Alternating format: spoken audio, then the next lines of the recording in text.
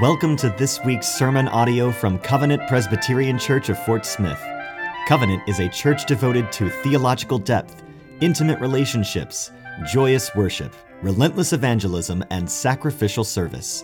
Coming up, a sermon from our series, The Songs of Ascent. Here now is our pastor, Dr. John Clayton. Psalm 131, hear now the reading of God's holy, inerrant, inspired word.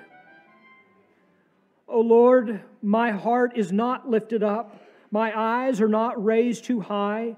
I do not occupy myself with things too great and too marvelous for me, but I have calmed and quieted my soul. Like a weaned child with its mother, like a weaned child is my soul within me. O Israel, hope in the Lord from this time forth and forevermore. The grass withers, the flower fades, but the word of our God will stand forever. Let's go to Him in prayer.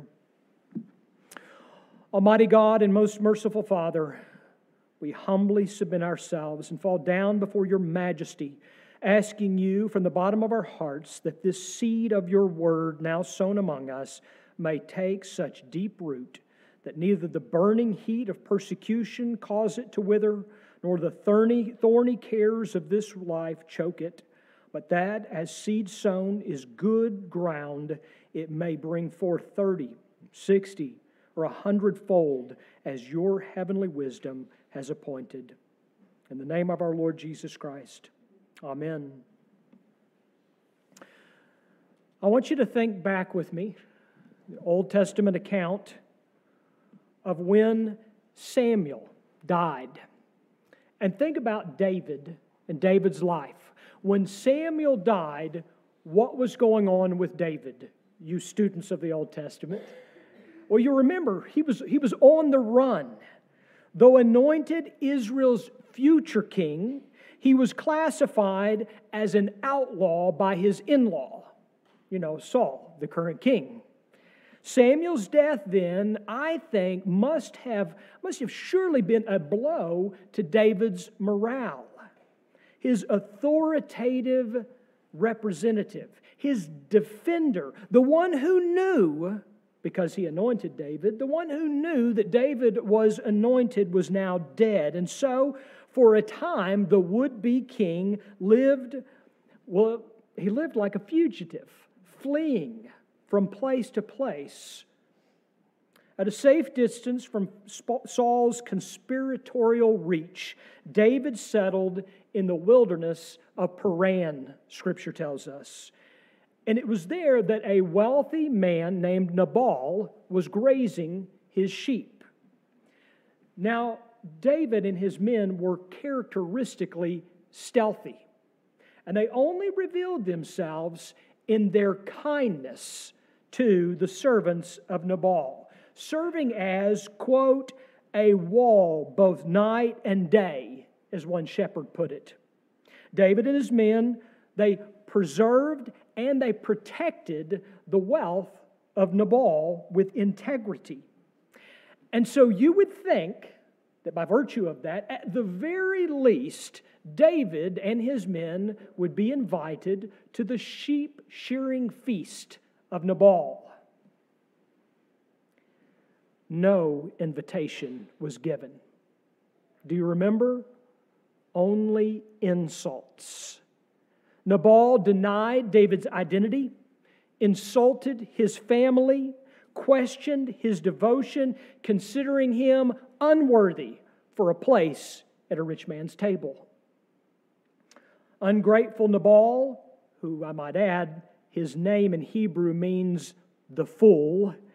Well, he played the part and snubbed the giant-killing, war-winning future king of Israel without even a thank you. And David responded.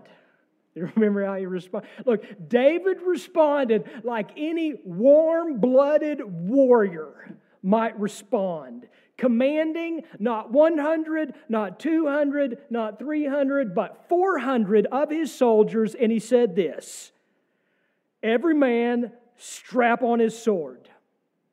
God do so to the enemies of David, and more also, if by morning I leave so much as one male of all who belong to him."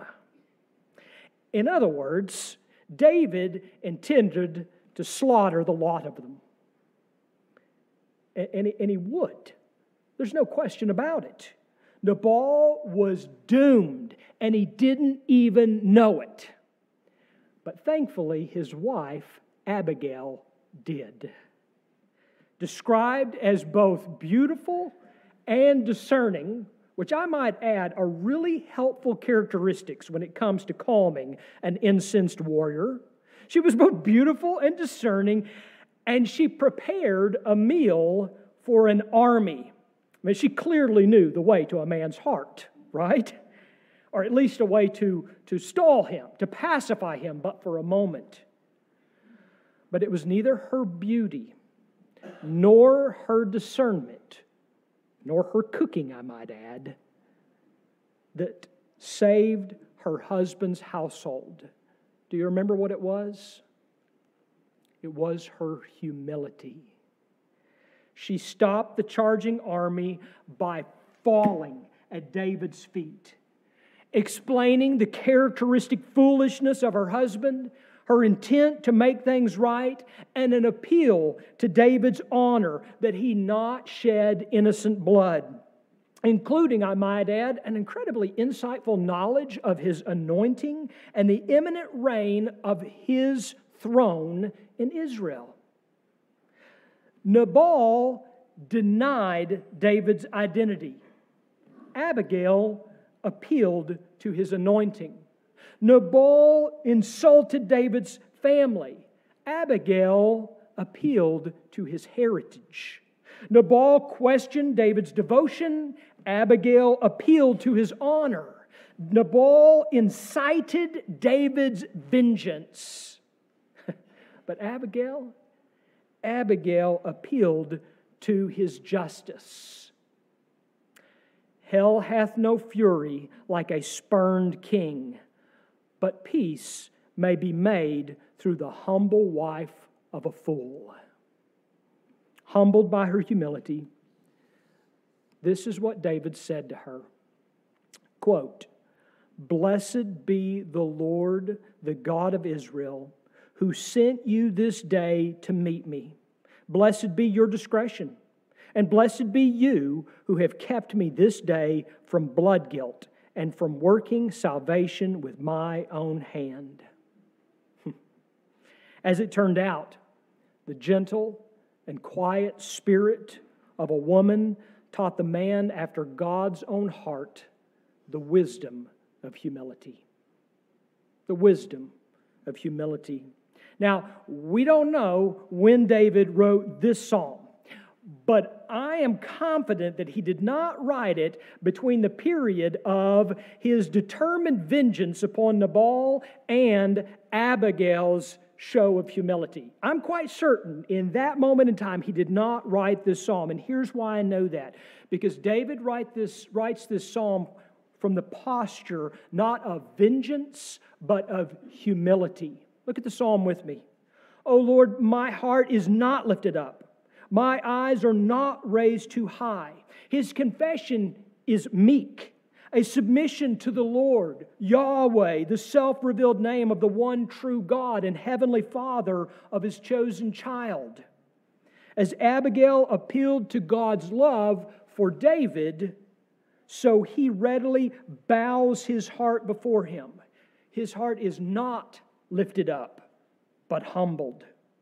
As the Bible uses the heart to convey the idea of a person's unified and rich integrity within, so David confesses, revealing a genuine meekness down to the core.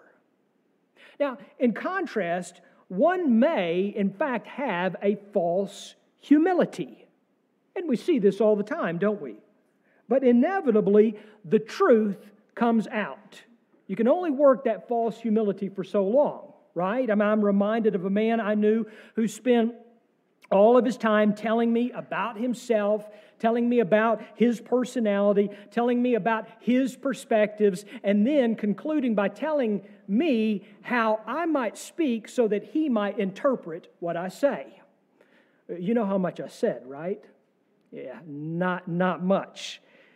Why? Because he was too busy talking about himself, telling me about himself, revealing this inner arrogance. And I might add, there was only one person in the world who didn't see the inner arrogance. You know who it was, right? Him. Everybody else saw it. When Abigail fell down at David's feet, she need not speak a word she had already spoken. She had spoken by her posture of humility. And David in the psalm, he conveys the same thing, except in this sense, he uses it by describing his eyes. His eyes, as it were, are a posture. My eyes are not raised too high, which is a Hebrew idiom meaning that he has humbled himself before the Lord. He is, as it can be translated in the Hebrew, he is not haughty, but humble. A humble heart and eyes are a rare commodity in a world of self-promotion. One pastor observes this. He writes, "It is difficult to recognize pride as a sin when it is held up on every side as a virtue, urged as profitable, and rewarded as an achievement. What is described in Scripture as the basic sin is now described as basic wisdom. Improve yourself by whatever means you are able. Get ahead regardless of the price. Take care of me first."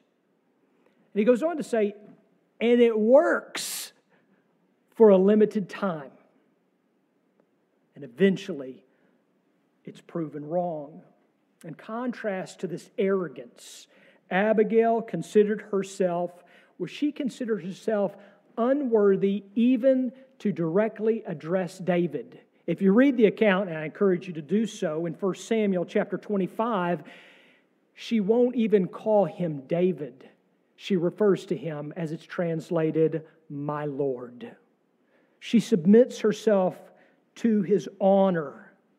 She humbles herself, and she reminds, I might add, David of his relationship with the one true Lord. In fact, she offers the blessing of a meal. She asks David for forgiveness on behalf of her foolish husband. She respectfully reminds David of his role as the Lord's anointed and the future king of Israel. David learned humility in that moment, not by carrying out his own vengeance. He learned from the posture and subsequently the words of humble Abigail. Now, in this psalm, David confesses not only a humility of heart and not only a humility of eyes, but look with me at the text. He also talks about a perspective of humility. A perspective of humility. I do not occupy myself with things too great and too marvelous for me. The word translated occupy there in this part of the country, we might say concern.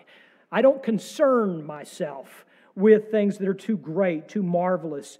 Matters that may concern us, let's be clear, are many, but there are some that we must not. To occupy our mind with the unknowable, well, that's more than fruitless. It's also presumptuous. Remember Satan's appeal to Eve? It wasn't, you will be blessed by God. Satan's appeal was what? You will be like God. And we often follow in her presumptuous footsteps, even obsessing on what we cannot know. When Scripture is crystal clear on the matter, Deuteronomy 29:29, the secret things belong to the Lord our God. There is only one who may occupy himself with the great and the marvelous secret things. And He is not you. And He's not me. But it doesn't stop us from trying, does it? I mean, we're pretty good at following in Eve's footsteps here, aren't we? Just think with me about last week. I don't have to go that far on this, do I? I know myself. I'm presuming you're the same. What occupied your thoughts just this last week? What affected your emotions? Perhaps it was the weather. That'll get you, right? I wish this Arkansas weather would make up its mind. Is it going to be hot or cold? Yes, right? Or maybe it was a national catastrophe that gripped your mind. Perhaps it was the timing of an event, or perhaps it was just the worry of tomorrow. Have you ever stopped to ask, how many things occupy my thoughts that are completely out of my control? I mean, I'm not going to ask for a show of hands, right? Guilty as charged, right? How many times are my thoughts captivated by something that is completely and totally out of my control? Have you ever considered how presumptuous this is? Have you ever considered that occupying yourself with the unknowable is simply veiled lust to be sovereign, to be like God? I don't know your list, but here is what I do know. I do know that we learn to trust the Lord with the unknowable. And when we trust the Lord with the unknowable, He blesses us with contentment. He blesses us with contentment. Matthew Henry, the great Puritan commentator, said this: "Let him do what he will, for he will do what is best. And therefore, if God should refer the matter to me," says the meek and quiet soul, "being well assured that He knows what is good for me better than I do for myself, I would refer it to Him again." Let that occupy your imagination. Let Him do what He will, for He will do what is best. As we are humans confined to time and space, we may not always think that way. We may presume that we know better than eternal God. And I don't think any of us would ever voice that, but I think many of us, including yours truly, are guilty with so much of my mind being captivated with things that need to be left to God. And so I ask myself, and I ask you this morning, why would I lift up my heart? Why would I raise up my eyes and occupy myself with things too great and too marvelous for me, when we know that for those who love God, all things work together for good for those who are called according to His purpose? You see, brothers and sisters in Christ, we find contentment resting in the loving purpose of our God. And in this, we learn the often forgotten virtue of quietude. I almost have to just lower my voice when I say the word. Quietude. It's a beautiful word, isn't it? The blessing of quietude. And this is what David confesses. I have, look at the text with me, please. I have what? I have calmed. I have quieted my soul. It's not a passive statement. It's not like, well, this is happening to me. No, it's active. He is fully engaged in calming and quieting himself from his heart to his eyes to his actions. He knows that he must actively engage or fall prey to the worries of this world. In other words, in our popular nomenclature, we might say, David is not living as if life is happening to him. But we don't typically think this way. That's the point. We're told that active engagement means worrying over circumstances, fretting over situations, carrying ever and ever and ever increasing anxiety. I mean, if you really care, come on, if you really care, you worry. And we typically translate worry, we translate it a little more palatable, right? It's, well, I'm just accepting responsibility, right? Yeah, nice try. No, it is really remarkable how far the prideful heart can lead us astray from the truth. In contrast, like a weaned child with his mother, David says, is his soul within me. It's a beautiful picture, isn't it? Like a weaned child with its mother is my soul within me. Nursing her child from birth, a mother teaches her child to be satisfied with her care and with her provision. A nursing child cannot feed herself, but is fully dependent upon her mother. And once weaned, that same child is satisfied in her mother's arms. And so is the child of God. We are to be calm and quiet in the sovereign care of our Lord. In the 3rd chapter of Peter's first epistle, he gives counsel to husbands and wives.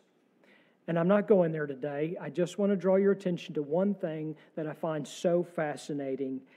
Within this counsel, he cautions wives against adorning themselves outwardly at the expense of the inward. And he writes this, and I'm quoting from 1 Peter chapter 3, verse 4. He says, "Let your adorning be the hidden person of the heart, with the imperishable beauty of a gentle and quiet spirit, which in God's sight is very precious." And it's wise counsel for wives like Abigail. But what's often overlooked is it's wise counsel for all of us. An imperishable beauty of a gentle and quiet spirit is very precious in God's sight, whether man, woman, or child. Peter says this earlier in his epistle. He says, when Christ was maligned, he did not answer back. When he suffered, he threatened no retaliation, but committed himself to God who judges justly. And it's for this reason that Paul teaches us in Philippians, have this mind among yourselves, which is yours in Christ Jesus, who though he was in the form of God, did not count equality with God a thing to be grasped, but emptied himself by taking the form of a servant, being born in the likeness of men, and being found in human form, he humbled himself by becoming obedient to the point of death, even death on a cross. And it is the cross of Christ, and it is in the cross of Christ that we find not only our model, but our means to a gentle and quiet spirit. By God's grace, through faith in Christ, we are redeemed and we are restored in right relationship with our Creator. We pray not to an unknown God, but to our Heavenly Father, and we enjoy His loving presence by the indwelling of His Holy Spirit. In Christ, then, we are enabled to adorn ourselves with the imperishable beauty of a gentle and quiet spirit. God gives us what is precious in His sight in Christ. Interestingly, a psalm that begins with personal confession, it ends, look with me, with an invitation to the church. O Israel, hope in the Lord. O Israel, hope in the Lord. Far from selfish and self-absorbed introspection, no, David, he's inviting us. He's inviting us to join him with humble hearts and contented souls. We hope not in apprehensive expectation, but in full assurance, because our hope is rooted and our hope rests not in ourselves. If so, worry yourself. But our hope is rooted and rests not in ourselves, but in God. It is also here an invitation to begin today. Look at the last verse with me. From this time. We pass over that really quickly, don't we? Right now. This moment. Today. From this time. Forth. And forevermore. Oh, and before I conclude, do you remember the rest of the story of Abigail? God delivered an almost instantaneous judgment upon Nabal, and he died without David having to exercise vengeance at all. Freed from the fool, Abigail married the king. We know little more about Abigail beyond her imperishable beauty, but we do know that she had but one request for David: to be remembered. And so she is. A woman who possessed the preciousness of a gentle and quiet spirit like Christ. Let's pray.